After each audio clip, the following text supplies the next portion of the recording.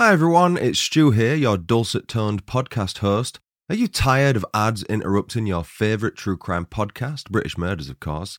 I mean, who needs a 60-second detour when you're in the midst of an immensely well-told story? The irony of this being an ad isn't lost on me, but I wanted to let you know that you can listen to British Murders completely ad-free by signing up for a Patreon membership.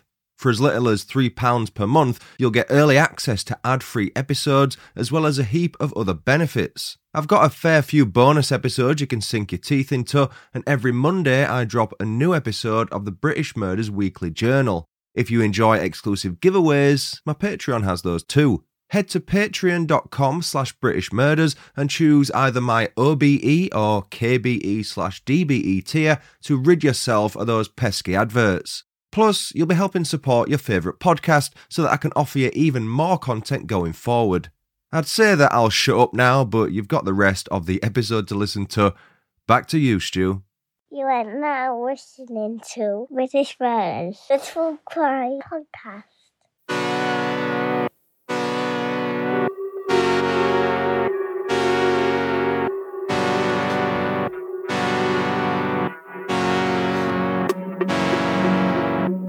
Hello everyone and welcome to British Murders, the podcast that focuses exclusively on British murder cases with an occasional glimpse at horror movies. I'm your host Stuart Blues and this is the 8th episode of Season 6. I hope you enjoyed last week's interview episode with former Scotland Yard detective Stephen Keogh. We touched upon some fascinating subjects, so it's worth a listen if you've not checked it out already. We're back to a regular episode this week, but before we get there, let's break the ice a little bit as we always do. The show's first opening icebreaker segment is this. Welcome to Daddy Facts.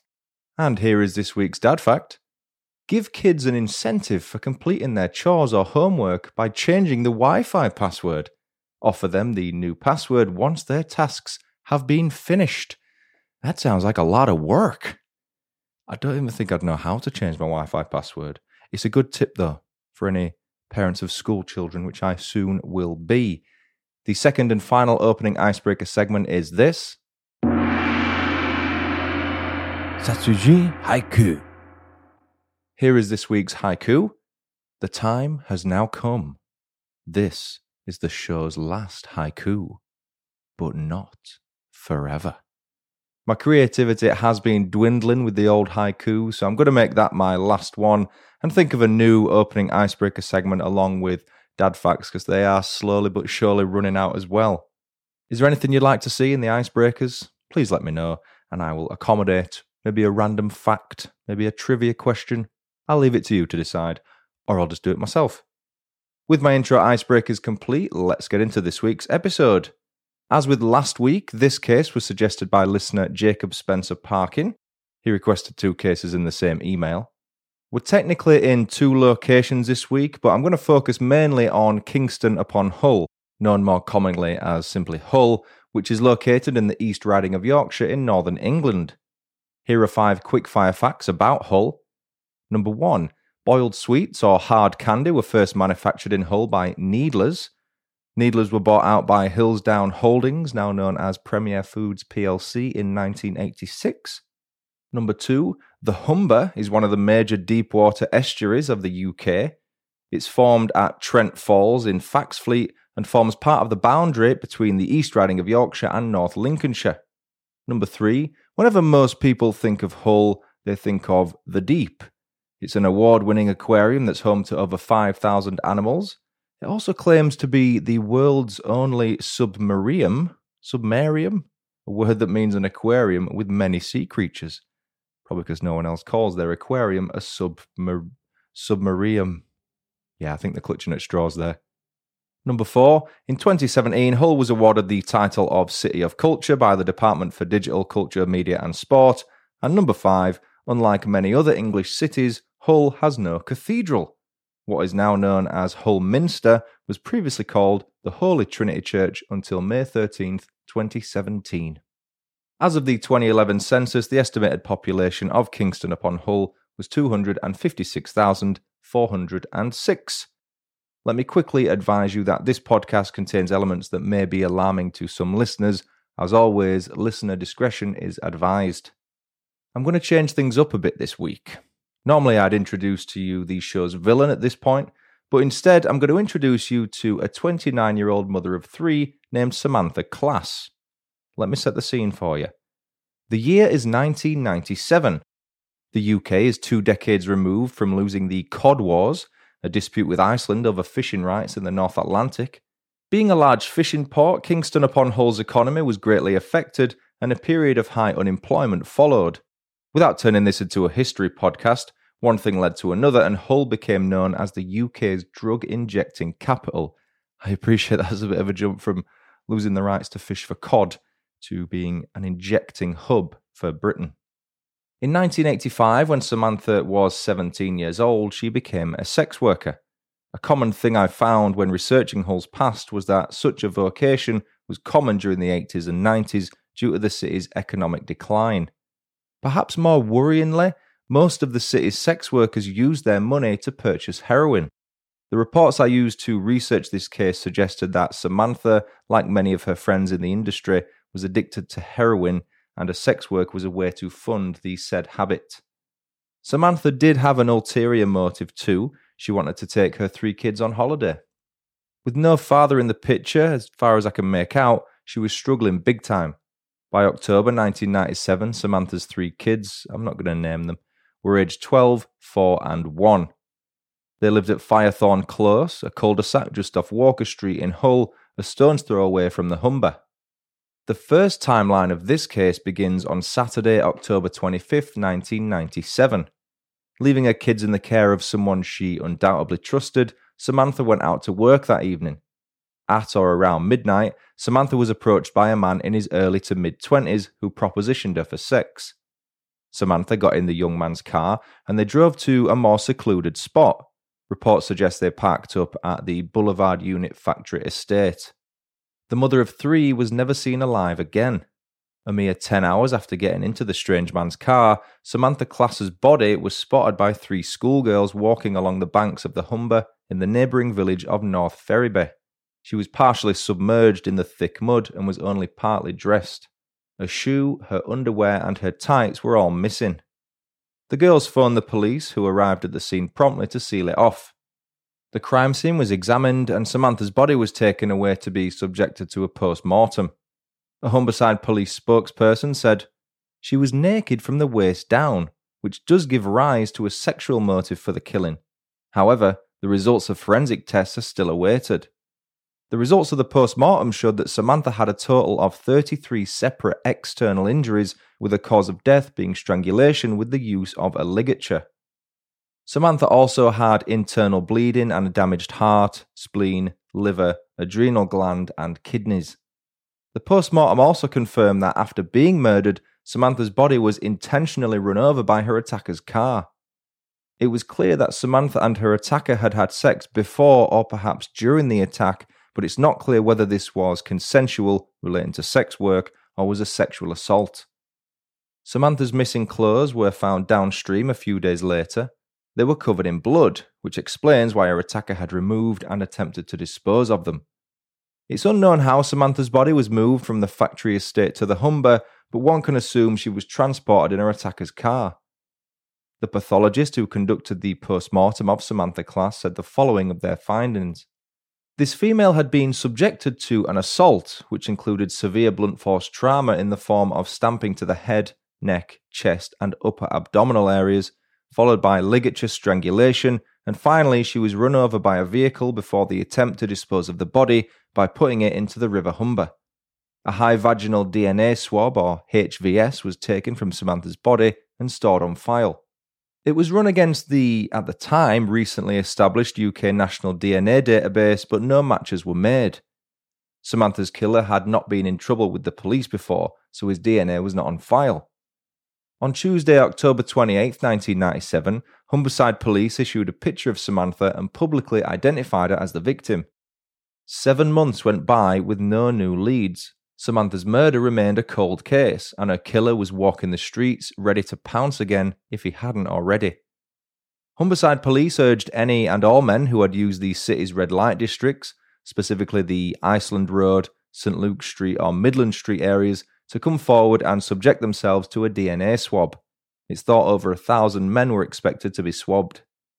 In late May 1998, as those tests were being conducted, another death rocked the headlines of the local papers.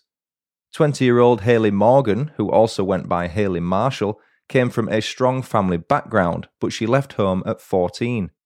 The rest of her teenage years were spent in care homes, and she inevitably became dependent on drugs, heroin in particular. Like Samantha, Haley was a sex worker in Hull, and her body was found in a secluded alleyway on Friday, May 29, 1998. She was reported missing 2 days earlier on Wednesday, May 27, 1998. Again, like Samantha, Haley had some items of clothing missing, including knee-high boots and a jacket. As you can imagine, rumours began circulating about a serial killer lurking the streets of Hull, a la Jack the Ripper, or more recently and locally, the Yorkshire Ripper. Commenting on the similarities of the two deaths, lead investigator Detective Superintendent Quinton Dowse said, "We are comparing similarities, but at this stage there's nothing concrete to link the crimes other than the fact that the victims were both prostitutes. There's no indication that Haley was subjected to a sex assault. Prostitutes are in a dangerous occupation.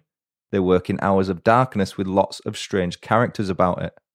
Does anyone else hate that word, by the way? Prostitute. So outdated, isn't it?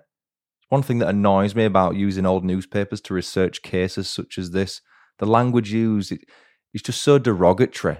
It implicates the victims as being the ones responsible for their own demise. It just doesn't sit right. Initially, Haley was suspected of being murdered, but police would later confirm that her death was not being treated as such. Rather, it was being treated as the result of a heroin overdose. She was found with a plastic bag covering her head, though, which makes one wonder if that was indeed the case. 2 months later, on July 30th, 1998, the partial remains of a third female body were found. The initial discovery of a right arm at Great Culvert Pumping Station led to a search of the surrounding areas. Soon, 2 arms and a badly decomposed head were found nearby. It was later confirmed that the remains all belonged to 25-year-old Natalie Clubb. The rest of Natalie's body was never found. The discovery of Natalie's remains only fueled the fire further as to whether there was a serial killer loose in Hull. When asked what his opinion was, head of Humberside Police DCS Peter Wilshaw said, "At this stage there is no evidence whatsoever to link the deaths of Samantha Class, Haley Morgan and Natalie Clubb, and in fact, there are significant dissimilarities in the way they died and how and where the bodies were found. At this time, we have no evidence to suggest that all 3 victims met their deaths at the hands of the same offender or offenders." Friends/colleagues of the 3 victims thought otherwise. "We have no faith in the police," one 25-year-old sex worker said. "There's a serial killer out there, another Ripper. Every girl I speak to is terrified there will be next. We all think just one man is to blame for Natalie, Samantha and Haley. I just can't explain why. It's just a gut feeling." A 24-year-old sex worker said, "It's not really stopping us working.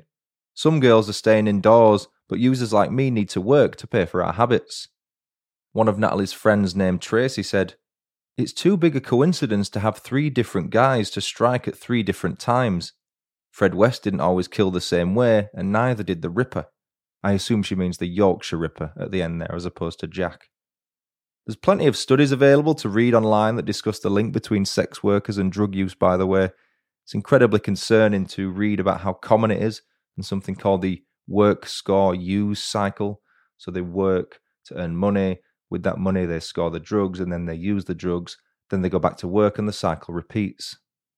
I realise this has been a bit of a tangent, but I deemed it important to let you know about what life was like for sex workers in Hull back in the 1990s. Bringing it back to our timeline, we remain in July 1998. An intoxicated man was driving his car erratically and was pulled over by the police before he could harm anyone. He was clearly drunk, as confirmed by his failed breathalyzer test, and he was arrested for drink driving. As is now the protocol, a sample of the man's DNA was taken and placed on the UK National DNA Database. That man, dear listener, was this week's villain, Gary Arthur Allen. Gary was born on September 27, 1973, and lived on Coltman Street at the time of his arrest, half a mile away from Firethorn Close. We often mention the nature versus nurture debate here on British Murders, and I'd like to hear your thoughts on which camp Gary Allen falls into after I've told you about his background.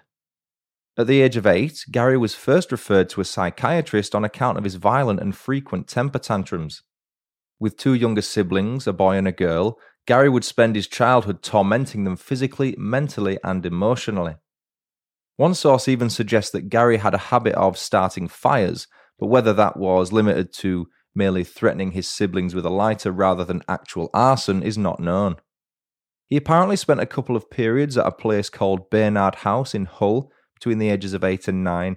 I struggle to find out what that institution was. I don't think it would have been a borstal because that was just after borstals were basically outlawed in 1982. If anyone knows, please get in touch. Might have been a care home or something. Mentally, Gary was thought to have a split personality disorder. He would regularly attack the other children at Bernard House before calming down immediately afterwards.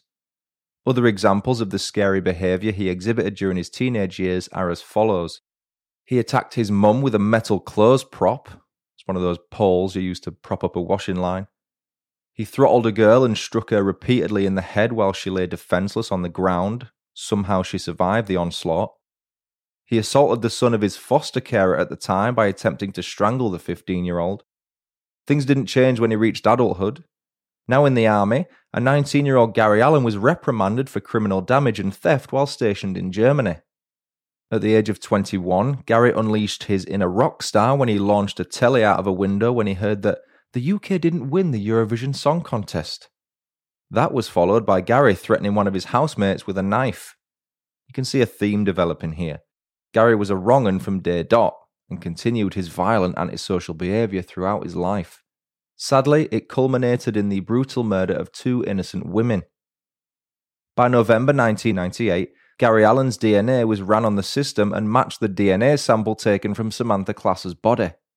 He was formally charged with her murder on Tuesday, November 17, 1998. The trial took place in early 2000 at Sheffield Crown Court, and somehow he was acquitted of Samantha Class's murder. The trial lasted 7 weeks, and the jury only required a few hours' worth of deliberation before finding him not guilty. The interesting thing about that is that Gary decided to take his car to a junkyard and get it scrapped on Monday, October 27, 1997, a day after Samantha's body was found. He said he did it because he was frightened about being linked with the woman he saw on the news, as he had been with her over the weekend. That's a big hole in the story, though. Police didn't release the photo of Samantha to the public until the Tuesday, the day after Gary scrapped his car. So how did he know who the police had found? Because he'd killed her, that's why. That's the only way he could have known. The story will continue after these quick messages. And now, back to the story. Regardless, the now free Gary Allen moved 350 miles southwest of Hull to Plymouth, another port city located on the south coast of Devon. He lived on Wyndham Lane near Victoria Park. Once there, he wasted no time in committing more heinous crimes against female sex workers. In March 2000, a mere 6 weeks after being acquitted of Samantha Class's murder, Gary Allen approached the first of his 2 Plymouth victims and asked her for sex before grabbing her by the neck and attempting to assault her sexually. I'm unsure as to whether he was successful in that latter regard, but he was disturbed by a third party during the attack and swiftly left the scene. He tried his luck again in April 2000, using the same MO, but was once again interrupted. Both women reported Gary's attacks, and he was soon arrested and charged with assault causing actual bodily harm and indecent assault. In December 2000, he was found guilty of all charges and sentenced to serve 5 years and 6 months in prison. On top of that, he was handed an extended license period of 4 years and 6 months. Gary spent the next 10 years in prison, and it was during that time that he revealed some of his darkest secrets to probation officers. He made his true feelings about female sex workers known. He referred to them as scum and the lowest of the low. His admissions didn't stop at name-calling, though. That was an unintentional rhyme. Gary explained to probation officers how he had always dreamed of violently assaulting a sex worker. He fantasized about doing so daily. When asked why he had attacked the 2 sex workers in Plymouth, Gary said, "I like to frighten them. I like to cause pain. I like to make them cry. I like blood. I like to hurt them. I enjoy it. It makes me feel good. Genuinely not trying to be a poet here, that's a quote from Gary Allen. He went on to say, prostitutes are easy targets. I just want to hurt people. Can't tell you how far. You know I can't tell you what I want to do to them. I enjoy thinking about it. I get pleasure from the thinking, but I just really enjoy different types of violence. Gary was briefly released on parole in 2003, but quickly recalled after breaching his conditions. I believe he was recalled to prison for breaching a sexual offences prevention order, 2 convictions of battery, and an offence of possession of an offensive weapon. Fast forward to 2010, and Gary Allen was released from prison once more. In April of that year, he moved to the port town of Grimsby. This man doesn't half love living by the seaside, which is located around 35 miles south of Hull on the other side of the Humber. Still believing he was responsible for Samantha Class's murder and goodness knows what else, an undercover operation called Operation Misty was authorised on June 16, 2010, with undercover operatives first being deployed 3 days later on June 19, 2010. The plan was to get close to Gary and attempt to have him spill his secrets to the undercover operatives who would be recording their conversations covertly. I urge you to listen to my guest episode with Shay Doyle that first aired on March 3rd, 2022. Shay was a level 1 undercover operative, and that episode will give you a better insight into what the role of the operative sent to befriend Gary Allen consisted of. Shay may have been one of the undercover operatives for all I know. Throughout 2010 and 2011, 2 undercover operatives posed as criminals using the fake names of Ian and Scott. Scott's backstory was that he had been convicted of domestic violence offences, whereas Ian was playing the part of a violent criminal. To encourage some kind of a confession out of Gary, the 2 operatives, along with other operatives posing as their girlfriends, used what was later referred to in court as theatre. Essentially, they would brag about their fictional criminal exploits. On one occasion, Scott and Gary picked up Ian from Hull Ferry Terminal, with the implication being that Ian had just returned from Amsterdam. Ian was carrying a bag of clothes covered in blood, said to be that of one of his enemies, whom he'd had to put in his place. Eventually, after amassing 400 hours worth of audio recordings, the undercover operatives got what they were looking for. Gary Allen seemingly admitting to murdering Samantha Class in 1997. Have a listen to this. Well, I'll tell you the truth, but you're probably not going to want to know me afterwards, but if you want to know, I'll tell you. The truth of the matter is that, years ago when I was depressed and I had sex with prostitutes about 4 or 5 times in a few years because of the depression and stuff. And I had sex with this prostitute one night, and the condom split. And she said, blah, blah, blah, if you don't, I want your name and I want your address, your money and everything else, I'm going to tell the police you raped me. So I strangled her. And I dumped her in the Humber. Serious. Yeah. Anyway, the police had DNA in that, but I went on the database. The reason I went on the database is because I'm never in any trouble. I've not led a criminal lifestyle and that. So, anyway, I got done for drink driving and the DNA that way, and they arrested me and that, and I went to court and everything. And I just said, listen, yeah, I had sex with her last night in the condom bus, but that was it. As far as I'm concerned, she went on her way and I went on my way. Obviously, I ain't going to tell them the truth. No, I'm serious, man. I went to Sheffield Crown Court and I got found not guilty. And I had a mate living in Plymouth, and the police were that desperate to get evidence that basically were interviewing everybody I'd known, even people I hadn't spoken to, and stuff like that, because he had nothing on me. All it was the fact that I'd had sex with her. Well, no, because that thing with that Samantha Class, as I say, I told you about that, what happened there. The condom split, and she said, well, if you don't give me this, that, and the other, and you don't start giving me money and that, I'm going to tell the police you raped me, and I just flipped and I killed her and dumped her. But that's just the way I was then. You know what I mean? So. I appreciate the quality of the audio recording isn't the best, but to summarise, Gary said he used sex workers on a few occasions when he was struggling with his mental health. He said he met Samantha Class, had sex with her, but then the condom split. When Samantha asked for his details and he refused, she said she was going to report him to the police and accuse him of rape. As a result, Gary killed her. That, of course, is only Gary's side of the story. Regrettably, it's the only one we have. The crucial aspect of that confession is that it was not prompted or goaded by the undercover operatives. Gary seemingly wanted to get it off his chest and offered the information voluntarily. Despite the confession, Gary wasn't immediately arrested. It seems the police wanted more evidence before requesting to overturn his acquittal from 2000. We discussed double jeopardy on the show in Season 5 when we looked at the Russell Bishop Babes in the Wood case, but here's a brief reminder. Double jeopardy, the prosecution or punishment of a person twice for the same offence, had its laws in the UK scrapped in 2005 following several campaigns, most notably that of the family of murdered teenager Stephen Lawrence. In the Gary Allen case, perhaps more vital evidence was required for a retrial to be given the green light. If we skip ahead a few years in our timeline to 2018, an ever-transient Gary Allen was now living in a flat at Bradbury's Close in the market town of Rotherham in South Yorkshire, finally got away from the seaside. In October of that year, the then 45-year-old Gary met a 38-year-old Slovakian woman named Alena Grlakova. The mother of four had moved to the UK from her home nation in 2008 with her husband, but the couple had become estranged since then. Alena met Gary at a bus stop and got chatting. The pair reportedly often met at Gary's flat and, on occasion, had sex. In return, Gary gave Alena cigarettes, money, and alcohol. He groomed her. As had the other women unfortunate enough to come across Gary Allen in their lives, Alena was going through an incredibly tough time when they met. She had become dependent on drugs and alcohol and resorted to sex work to earn money to pay for her addictions.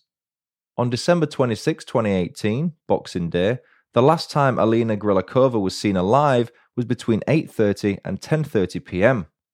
Considering that time of year, Alena's outfit choice was something police would later hope to work in their favour as far as witnesses were concerned. She was wearing flip-flops, which is a bold move considering it was roughly 8 degrees Celsius in Rotherham at the time. Alena was also wearing a black top with white writing on the top and black bottoms with white stripes down the side. Her body was found 4 months later on either April 8th or 9th, 2019, in a dry stream at the rear of the Fitzwilliam Arms Hotel in Parkgate, Rotherham. Her concealed body was naked and badly decomposed. An initial post-mortem led to inconclusive results, but further tests provided the cause of death. Alena's neck had been compressed due to being strangled, just like Samantha Class. Specially trained officers were sent out to Slovakia to support Alena's family, whilst also supporting her UK-based family. Within 2 days of finding Alena's body, South Yorkshire police announced they had arrested a local 45-year-old man on suspicion of her murder. That man was Gary Allen. Police had traced Alena's movements using local CCTV cameras, 6,000 plus hours worth in total. At 7 p.m. on Boxing Day 2018, Alena was spotted leaving the Travellers, a public house on Broad Street just up the road from the Fitzwilliam Arms Hotel. She was later seen around 10:30 p.m. heading up Broad Street towards Bradbury's Close, the home of Gary Allen. After his arrest, Gary's mobile phone was looked at, as was his computer. He made a couple of voice recordings on his phone for some bizarre reason, which showed Alena turning up at his flat just after 5:45 p.m. on Boxing Day, with her being kicked out around 20 minutes later. I've decided not to include the audio recordings here. They are rather disturbing, but South Yorkshire police have released the audio on YouTube after first discussing doing so with Alena's family. To summarise, Alena appeared to have turned up at Gary's flat unannounced, and he says at one point, "Alena, if you knock on my door again, I'm going to beat the fucking living shit out of you. I'm not fucking kidding." One source said that Gary's phone records showed he and Alena were close acquaintances, whilst also stating that he was arrested in January 2019 on suspicion of breaking a sexual offences prevention order. That order prohibited him from having contact with sex workers, but I don't believe he was in prison when he was arrested for Alena's murder. The searches of Gary's computer brought further evidence to suggest he was her killer. He'd done several online searches for tools used to dig holes. That was followed by purchases of a trowel and disposable gloves. Gary also regularly searched Alena's name in a search engine to see if her body had been found or if news of her death had been reported. His phone also reportedly contained images of dead female sex workers who had been strangled. With more than enough evidence to suggest Gary Allen had killed Alena, he was remanded in prison to await his trial. In the meantime, all the evidence from Operation Misty was brought forward along with new evidence personally presented to the appeal court judges by Director of Public Prosecutions Max Hill QC. The new evidence included the charge of murdering Alena, which led to the Court of Appeal overturning Gary's acquittal in 2000 regarding the murder of Samantha Class. In April 2021, Gary's trial finally started after inevitable COVID-19 delays. He was to be tried for the murders of both Samantha Class and Alena Grlakova. Despite all the evidence against him, Gary continued to deny both murders and pleaded not guilty to all charges. The trial lasted 8 weeks and culminated on Thursday, June 17, 2021, at Sheffield Crown Court. The jury found him guilty of both murders. On Wednesday, June 23, 2021, Judge Mr. Justice Goose sentenced Gary Allen to life imprisonment with a minimum term of 37 years, minus the 624 days already spent on remand. He said, "It would not be an overstatement to say that what you did to those two women and the loss and suffering to their families was wicked.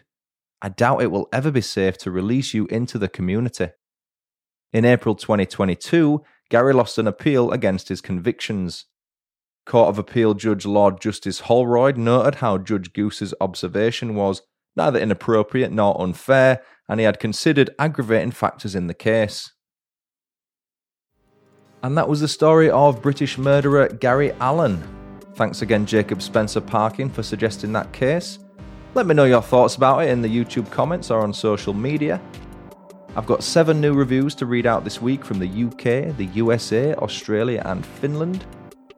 Apple Podcast user Paula Shuttler said, "Fantastic podcast, really enjoying it. Great stories and easy to listen to. Thank you so much." Apple Podcast user Sambuca Molinari said, "I've just found this one and love this podcast and love the British voice. Have it as my bedtime story at night." Charlie Jackson left the following 5-star review on BritishMurders.com. "I appreciate the easygoing approach and the fact that it's a mixed bag and also very focused. A really interesting blend and subtle humour too. Also love the accent Stuart does." Ali left the following 5-star review on BritishMurders.com. "I have binged all seasons in about 4 weeks and love it. Really entertaining and interesting." Kay left the following 5-star review on BritishMurders.com. "Really good podcast. The interview with Wendy Joseph QC was fascinating." Terrific Turtle left the following 5-star review on BritishMurders.com. "Very good. Still in season 4, but binging it when I can. Keep up the great work." And then Don Harris left the following 5-star review on BritishMurders.com. "Hi Stuart, just a quick thank you.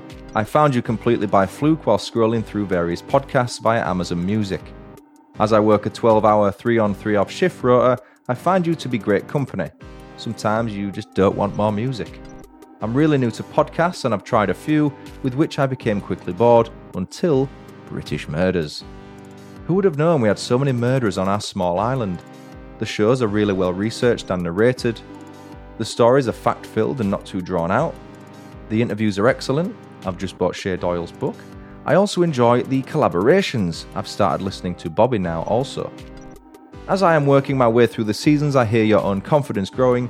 Very professional, mate. Keep them coming. Something from Nottingham, perhaps? I'm off to buy you a beer now. Enjoy the beer. It's well deserved. Keep them coming. All the best." Thank you so much, Paula, Sambuca Molinari, Charlie, Ali, Kay, and Don for leaving the show such 5 lovely 5-star reviews. Who have I missed there? Nobody. I've missed one person. Terrific Turtle. Thank you, Terrific Turtle. Suppose you'd like to leave a review of the show and have it read on a future episode. You can do that on iTunes, Facebook, Podchaser, or BritishMurders.com. Please keep leaving star ratings on Spotify as well. It really helps the show's exposure. If you'd like to support the show on Patreon or on a one-off basis at Buy Me a Coffee, the links are on my website. Don Harris did just that as promised in the aforementioned review. Thank you for the 3 beers, mate. And listener Dana also bought me 3 beers at buymeacoffee.com/BritishMurders. Thanks so much for that. Dana said, "Hi, I'm going to do it. I'm going to read it in your Australian accent. Hi, from a new fan in Australia. I only recently came across British Murders via Spotify. I was watching Steve Irwin the other day. This is my inspiration. And it's now my new fave. I've started listening from the very first podcast. I'm rapidly getting through them. I'm addicted. Your podcasts often keep me company during my commute to and from work. Thanks for the entertainment. Cheers, Dinah. Please continue emailing your case suggestions to britishmurderspodcast@gmail.com. Message me via social media. You'll not only get the episode covered, but you'll also get a cheeky shout out for your troubles. Right, that's it for now. I can turn off the old iPad. I've been Stuart Blues. This has been British Murders. Thanks so much for listening. Until next time, cheerio.